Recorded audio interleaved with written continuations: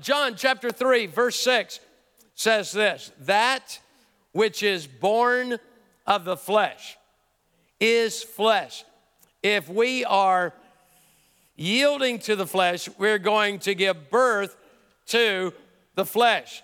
And that which is born of the Spirit is spirit.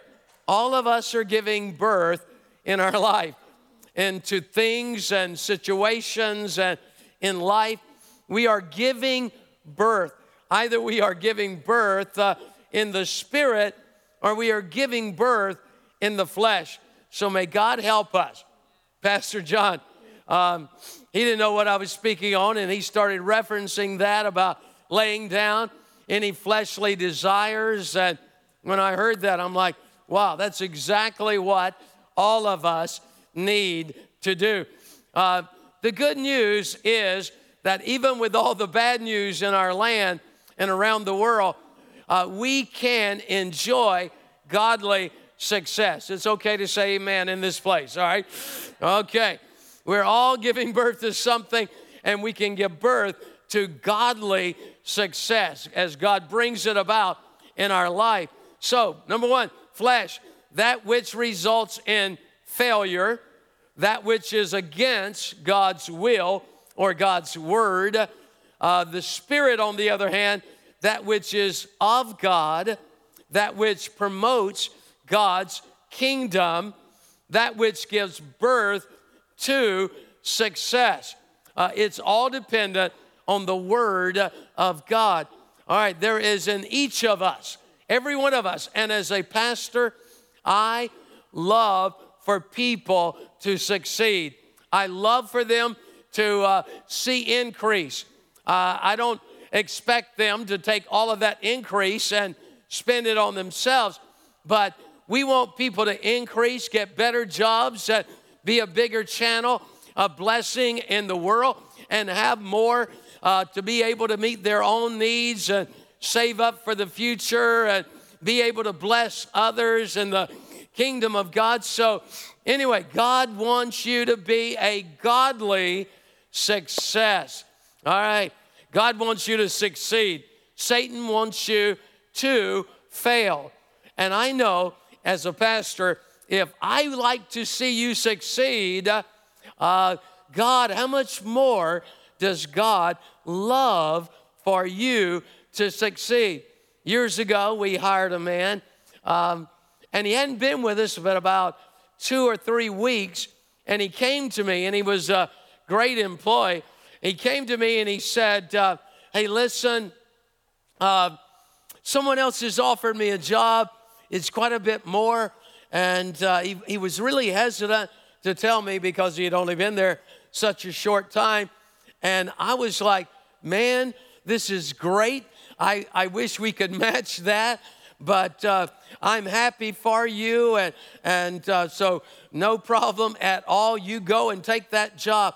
I want people to succeed. I want them to be blessed. I want you to be blessed in this life. And God wants you to be blessed.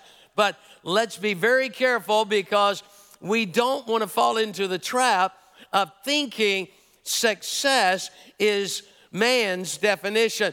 Man's definition of success may be a whole lot different than God's definition.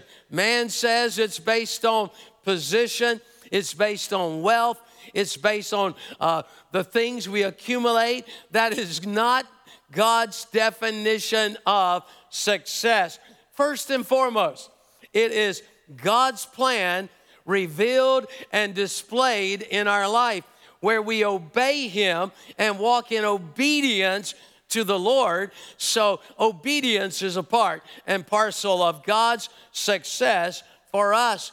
We may not make a ton of money, but whatever we are doing, as long as we are pleasing God and walking in the plans of God, then we are a success. Years ago, I had someone really close to me. This person had a job and he was making okay money, but it wasn't that much. But they were getting by. They didn't have a lot of excess, but they were getting by. And this person loved God with all their heart.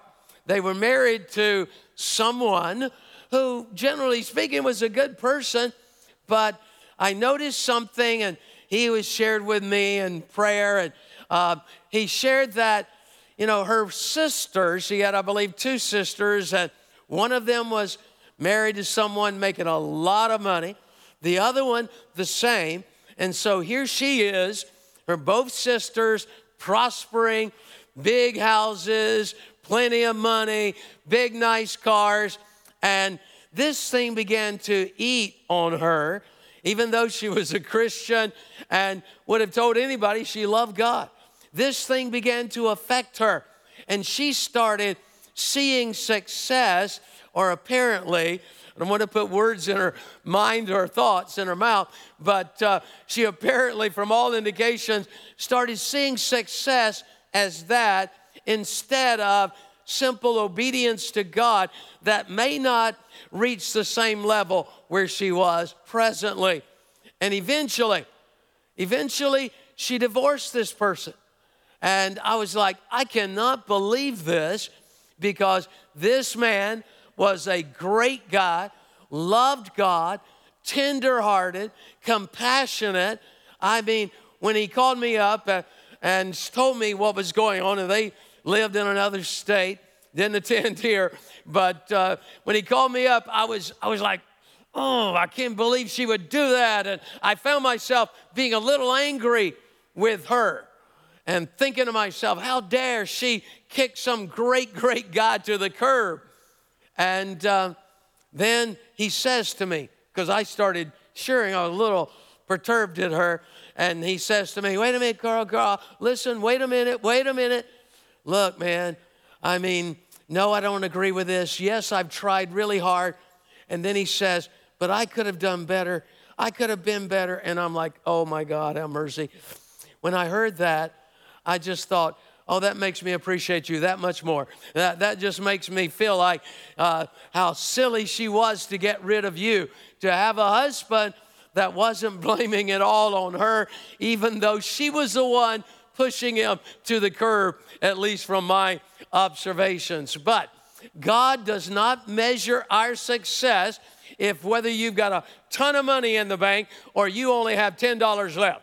And I'm not going to ask that, because some of you may have $10 left, and God can still and will still see you as a success. If you came here tonight with $10 in the bank and you're not going to get paid for some time, and you lifted your hands and worshiped God and exalted his name and said, God, I praise you, God calls you a success, all right? Whether you've got $10 or $10,000 in the bank, you're a success when you obey God and please the heart of God. Well, God wants you to succeed. How many of you believe that? And it's not, don't get away from the thought process of money. But God wants you to succeed in life. And yes, I do believe biblically that means that you don't focus on it, but that means that God desires to bless you and prosper you also. Well, 1 Corinthians chapter 1, 26 says, brothers and sisters, think of what you were when you were called. Think about, for a moment, Paul is saying, your life before you became a Christian. Think about what you were when you were called. Now, not many of you were wise. Not many of you were wise by human standards, he says. Not many were influential. There may have been one in the crowd that was influential, but he says not many were influential. Not many were of noble birth. All right? Not by anybody here of noble birth other than me. All right? So, someone in our church traced my genealogy. I'm just telling you, all right? On my mother's side, all the way to some earl in England. Anyway, you can see me afterwards. I'll sign something for you, all right? But anyway, no, I was fascinated by it, but that doesn't qualify as noble birth. But God chose, I love this, verse 27, but God chose the foolish things of the world to shame the wise. That's you and I. We were the foolish things of the world to confound or to shame the wise, the unwise we were. Most believers in the world today were not of great influence before they came to Christ. Now, after they came to Christ, they became great influential people.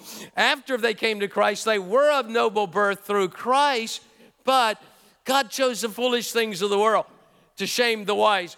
God chose the weak things of the world to shame the strong. Let me stop there. God wants to use you, who maybe doesn't even see yourself like you should, and maybe others don't. God wants to use you to cause others to say, look at that person. I can't believe what they're accomplishing. I can't believe what they're doing. I can't believe how kind and gracious and loving and influential they have become with others around them. All right, so God wants to use you no matter how weak you may think you are. And the Bible says, let the weak say, I am strong. All right, so let the weak say, I am strong, so that no one may boast before him. Verse 29, it is because of him, because of Christ. You are in Christ Jesus, who has become for us wisdom from God. That is our righteousness, holiness, redemption. Therefore, as it is written, let the one who boasts boast in the Lord. Let the one who boasts boast in the Lord. Amen. All right. So what those scriptures are saying is God looked down and the poor heard him gladly. And most of us maybe fit into that category. And looked down, not wise by the world's standards, but God swept us into his presence, gave us new life in Christ. We became the righteousness of God in Christ Jesus. We became the wisdom of Christ. So now, look at you. If you've been saved for any period of time at all, you should be wise. You are wise. Just go ahead and say. Why don't you just say it to yourself right now? I am wise. I am smart. All right, I am in Christ. I can do all things through Christ. Without him, I can do nothing. So he takes the foolish things of the world and confounds the wise. Well, when it comes to success, it always involves God first and other people also. You can't be a success in life and be a hermit. You can't be a success, for those of you online. You've got to, that's why if you can't, and you're not comfortable coming out and because of a situation, listen, then you need to do what you can. Get on the phone, call people, reach out. Success involves other people, and you can touch them even if you're unable to get out to any kind of great degree. Number one, the number one barrier to success is our relationship with other people. I'm going to read it again. The number one barrier to success is our relationship with other people. Wow. Now, by no fault of our own, a lot of people in this room have struggled in relationships because most of us grew up in a home that had some dysfunction. When you grow up in a home that's loving and got a mom and a dad, both of them are on the same page, they love each other, they love the kids, they speak into their kids' lives, they want them to do right. There's a small house and you got 6 kids and, there's 2 of you in the same bedroom, and my sisters, there were 4 of them in that bedroom. You learn to get along with people when there are 4 people in the same bedroom, all right? So then when you get rich and everybody's got their own bedroom, they never see each other. They don't know how to get along. Then they go to college and got to stay in the same dorm room with two other people, and it's like, they don't know how in their relationships to function sometimes, not always, of course. But relationships are so vitally important, and getting along with people, let's look at the notes. All right, number one, God wants us to love everyone. Everyone. So think of somebody you're having a hard time with and say, I'm going to love them anyway. I'm going to love them. God, you're going to help me to love that person. And one of the best ways you fall in love with them as far as a person is by starting to pray for them. So if you're struggling with somebody, then start praying for them. Number two, to be kind and friendly toward all. I'm going to go through these quickly. We don't have them on the screen. To be kind and friendly toward all. I see some of you around here. You are friendly to people. You are kind to people. And listen, I challenge you to become that way.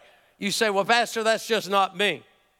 Well, it can be you if you just say, I'm going to do it. I'm going to get out of this shell. Listen, there are a lot of us in this room that were shy, introverted. You've heard my story over and over. I was shy. I was introverted. And you have to, you get saved. You get baptized in the Holy Spirit. God begins to transform you. And then you start reaching out and feeling more and more comfortable. And it's God working through you, because how would Jesus act here tonight? If Jesus were physically here, he'd be like, don't get close to me. I got a mask. He's got a mask on.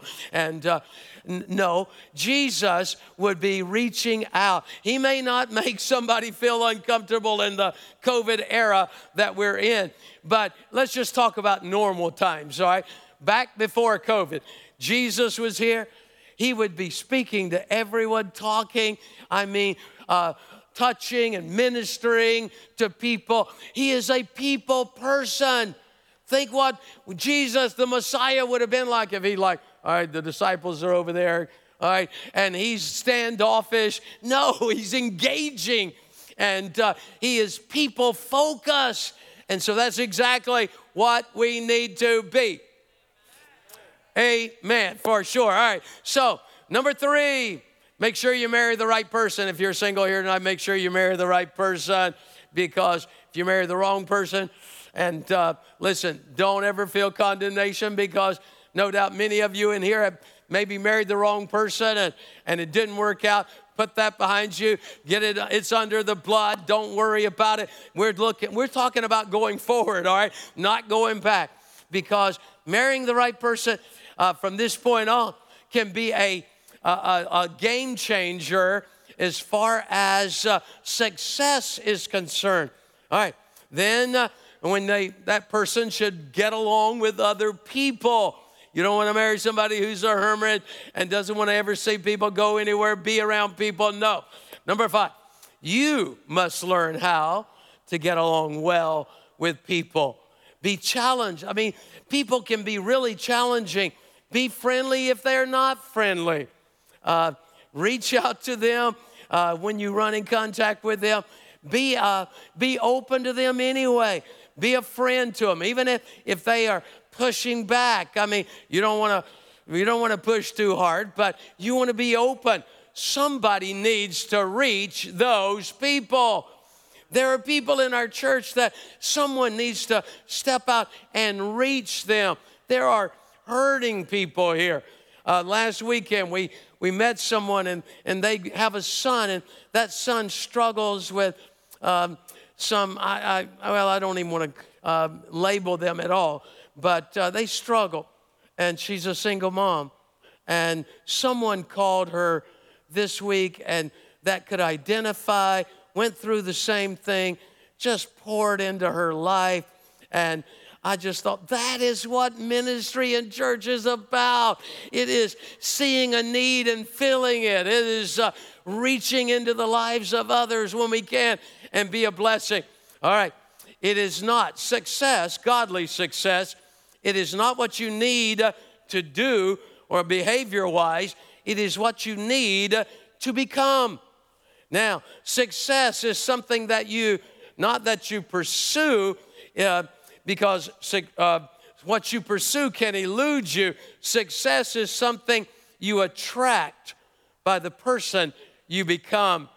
And then number 8, a biggest pitfall is not being consistent in our life. We want to be engaging. We want to be consistent. We don't want to have, be stumbling over the same old problems over and over again. No, God help us to get up and keep moving and be consistent and build momentum in our lives. Don't procrastinate or be lazy. If you're going to have godly success, one thing the Bible teaches us, work hard. Okay, that's not a dirty word, all right? And the Bible is very consistent with this. Work hard, all right? Don't be lazy. Develop, number 10, your prayer life. Spend time with God. You're only going to be a godly success, if you're spending time with the one who changes us. And in the Word, which transforms our minds. Well, let's look at a story of a man, one of my favorite characters in the Bible. I love this story. He is, to me, just an incredible success story, to say the least. And usually in the mornings when the staff are meeting and praying and reading the Word, I usually start out in the Old Testament or wherever I'm at, read through, go back, read through again, go back, read through again. But usually every time I get to this story, and maybe it's a story that you need to focus on in the near future or even right away. It's the incredible story of a man who overcame so much to reach a level that few reach in life. This guy was, of course, the name is Joseph. And every time I get to the end of the story, when it's wrapping up in the 50th chapter of Genesis, it brings me to tears. It's just an awesome, awesome story of a man who lived and experienced things that most of us will never experience on the low side and even on the high side of things. Genesis 39, verse 2. Let's read it. Let's look what the word says. The Lord was with Joseph. How many of you, the Lord is with you? All right, so let's get this right, all right? The Lord's with you. The Lord was with Joseph. And he was a, what? Successful man. The Lord is with who? Joseph. And the Lord is with who? You. Joseph was a successful man. You are a successful woman. You are a successful man. And he was in the house of his master, the Egyptian. For heaven's sakes, look at this. Earlier I said, man looks at position, money, attainment of goods. What did Joseph have? Nothing. Joseph, he had a position, okay. It was a slave. So, the Lord was with Joseph, and he was a successful man. And then he was in the house of his master. He was nothing more than a slave, but the Bible says he was successful. Now, Genesis 39, verse 3. And his master saw that the Lord was with him. We go all the way back to Corinthians where we read, God chooses the foolish things. He pulls out those that are not wise by the world's standards. He brings them into the kingdom to confound the wise. So here is a slave demonstrating this in his life. And his master saw that the Lord was with him. And the Lord made all he did to prosper in his hand. But who was actually prospering? It was the Egyptian, the one he was working for. So here the Bible says Joseph is a godly success. He is prospering, but all the prosperity of his work and his blessing on his own life is attributed to his master. He had no bank account. He had no position other than a lowly slave, but the Lord caused all he did to prosper, even though God knew that the prosperity was going to go to the master. So he worked hard even though he wasn't paid. So we ask you, do you work hard even if you're not paid much? You know how it is when you first get a job? Maybe you never had a job before. You remember back that first job when somebody actually paid you money for you to work? Or you went to a grocery store and you walked in and you were nervous and you were looking for your very first job. And that's why, by the way, most of the time they have minimal wage is because that's usually for people starting out. And so you walk in, they're paying minimum wage. It's $6 an hour back then. And you're like, you're going to pay me what? $6 an hour? It's your first job. And you're like, hallelujah, this is incredible. And you start working and you get into the grocery store and they put you up at the counter and you are smiling at people and you are so excited. You got there early and they showed you how to run the machine and you're clicking the food across the scanner like they do. They still do that? Yes. All right. So anyway, I always go to the self-checkout usually and you are so excited. $6. You get your first paycheck and you're like, oh, look at this. You want to frame it, but you need it. And so you don't. And then the months and days go by. What happens? If you're not careful, one day you walk in, you're late. You got an attitude. You walk in, you're over there. Somebody walks up, your first customer. How are you? Okay. And then you're like swiping the groceries. Yeah, they don't pay me enough. You start griping to the customers. The manager finds out about it. They're like, I need to get rid of this person. And then they fire you and you say, they weren't paying me enough anyway. And I did all that work. And then you blame them and still, dear God, have mercy. Listen, heads up. That is not successful, all right? That is not godly success. Joseph worked hard and he wasn't paid a dime. He was a slave. So, how many of you are going to go back? You're going to work hard. Even though you're not being paid that much, you're going to work hard. You're going to put a smile on your face. You're going to get that check. You're going to thank God for it. And God is going to promote you. God is going to take you from where you are if you will keep the right attitude and bless his name and work as unto the Lord. All right. So in Genesis 39 in verse 5, so it was from the time that he made him overseer of his house and all that he had, that the Lord blessed the Egyptian's house for Joseph's sake. In other words, you and I, when we are walking in godly blessing and prosperity, it impacts other lives. Others not only notice, but their lives are impacted. Your family is impacted. The church is impacted. All right. And the blessing of the Lord was on all that he had in the house and in the field. Wow. The Lord blessed Potiphar because of Joseph. Wow. And then the enemy tries to get Joseph to fall and fail through the temptations of Potiphar's wife. Doesn't work, but he ends up in jail. And even though he's now in a prison, and prisons back then were not like they are today. They were horrible.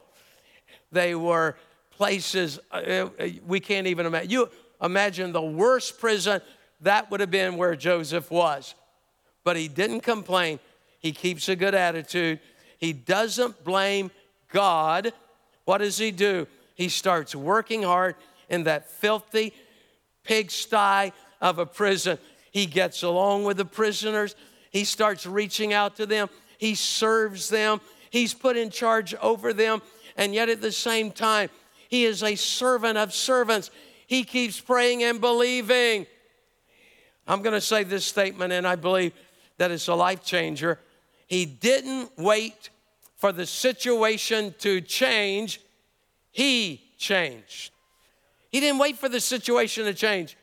He changed. When he became a ruler, after finally the prison was behind him, what happens? He becomes a ruler, second in command of all Egypt. Then he's got an attitude of, God, I don't have revenge toward Potiphar. He didn't get out of prison, and God elevated him to second in command to say, that Potiphar's wife, I'm going to get her back now. Revenge is mine, saith Joseph. No, she's the one that got him in prison. But he looks back, and folks, listen to this. When all of us are going through life, there are things we go through, we have no idea. We're like, God, why? Joseph looked back on his life. God, I was just trying to live a good life. I became a slave in Egypt. Lord, I worked hard in Potiphar's house. God, I ended up in a dungeon. And God, I got in there and I did my best. And I reached out to those guys. I tried to make their life better, Lord. And I stayed in there for years, Lord. And then finally he's out and he looks back. And what he says to his brothers who sold him into that slavery, and what he says about Potiphar and Potiphar's wife and the dungeon and all of that, when the brothers came to him, so fearful after their dad died, because at that point they thought Joseph was going to kill them all. And here's what he said. This is the part that always rips me when I read it. Joseph said, but as for you, he's talking to his brothers, you meant evil against me, but God meant it for good, in order to bring it about as it is this day, to save many people alive. Folks, when you and I look at our lives, don't you dare look at the bad points and say, that was horrible. You know, I don't see how, and I'm mad at that person, and I'm angry at that one. They've hurt me. They've done so much to me, and maybe it was your parents or maybe someone else, and you look back. No, what you need to do is read this story, and you need to read this verse where, yes, they may have meant it for evil against you, but God meant to turn it around for my good. And when you see life in that Romans 8:28 way, like Joseph did, you will be a godly success. Bow your heads with us, please. Father, in the name of Jesus, I pray, God, for every person in this room and every person watching online. I pray, God, that all of us would be a godly success. I ask you, Father, help us. Look at even our past life right now. Lord, not in a way that we chalk it up as a total negative. Lord, we understand clearly. People may have meant evil toward us, but you didn't. And even though through their free will they hurt us, you never intended for that hurt to stick. You intended, oh Lord God, for that pain to cause us to become more godly in life, in our response to people, and cause us to love people that were unlovely. Lord, I ask you in Jesus' name to help all of us from this point forward in our lives. Help us, oh Lord God, to obey you, get into your word, spend time with you, and become a godly success. Help us to love people. God, if we've got areas of our life, Lord, where we find it hard to get along with people and people find it hard to get along with us, God, I pray we would go on a diligent pursuit of you in our lives to change us, to rub away those rough edges. Make us pliable in your hands, oh God, we pray and ask. In Jesus' name. With every head bowed, please. And maybe you're sitting here tonight and you don't know Christ as your Lord and Savior. You may feel like, hey, I'm a good person. Maybe you even know a Christian that you value or you determine is maybe a worse person than you are. They do things that you wouldn't do. So I challenge you tonight to just stop for a moment and say, but this is not about someone else. This is about you and God. This is about what God wants to do in your life. The worst thing we can do is get our eyes on someone else and worry about what they're doing and try to see whether we're comparable to where they are. No, this is between us and God. And so tonight, if you're here and you don't have a relationship with Christ, that is the most important thing for you to do. First and foremost, it's God. So across this building, if you're sitting here or if you're online and you don't know Him as Lord and Savior, I pray this very night you would say yes to God's will. So anyone in this room and anyone online, why don't you just respond right now? Those online, I challenge you to pray tonight with us. Those of you in this building, if that's your need, you need to get right with God, you need forgiveness, why don't you just slip your hand up right now? I want to pray for you. Others are praying for you right now. Anyone in this building, just lift your hand. Lift it up high right now. You're sitting here, you need Christ, you need God. Anyone here, we want to make sure we wait. God bless you over here. God bless you. Anyone else in this building? Anyone else? Jesus, Jesus, my God. Stand with us, please, everyone. Jesus. Folks, we want this church to be a place that centers on Jesus Christ, centers on the Word of God, preaches the Word in truth and power. We want it to be a place where people walk in and feel the conviction and love of the Holy Spirit and are drawn to Christ.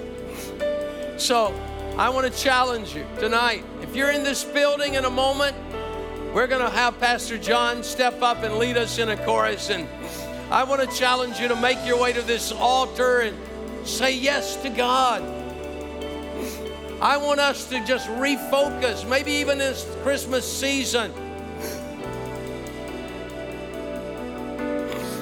The Christmas season can be incredibly wonderful, but for some people, it's incredibly tough. Now's a good time to invite people to church, get them in the building, get them here, get them under the presence of God. You speak into their lives, even better yet, win them to the Lord and then bring them. But if you have a need in your life tonight or you need to get right with God, as Pastor John leads us in this chorus, why don't you step to the altar area? Let us pray with you. And whatever your need is, whether it's physical, financial, whatever it is, maybe it's an area of your life you have a hard time getting along with people. If that's your need, why don't you make your way to this altar? Let's pray before you leave this building.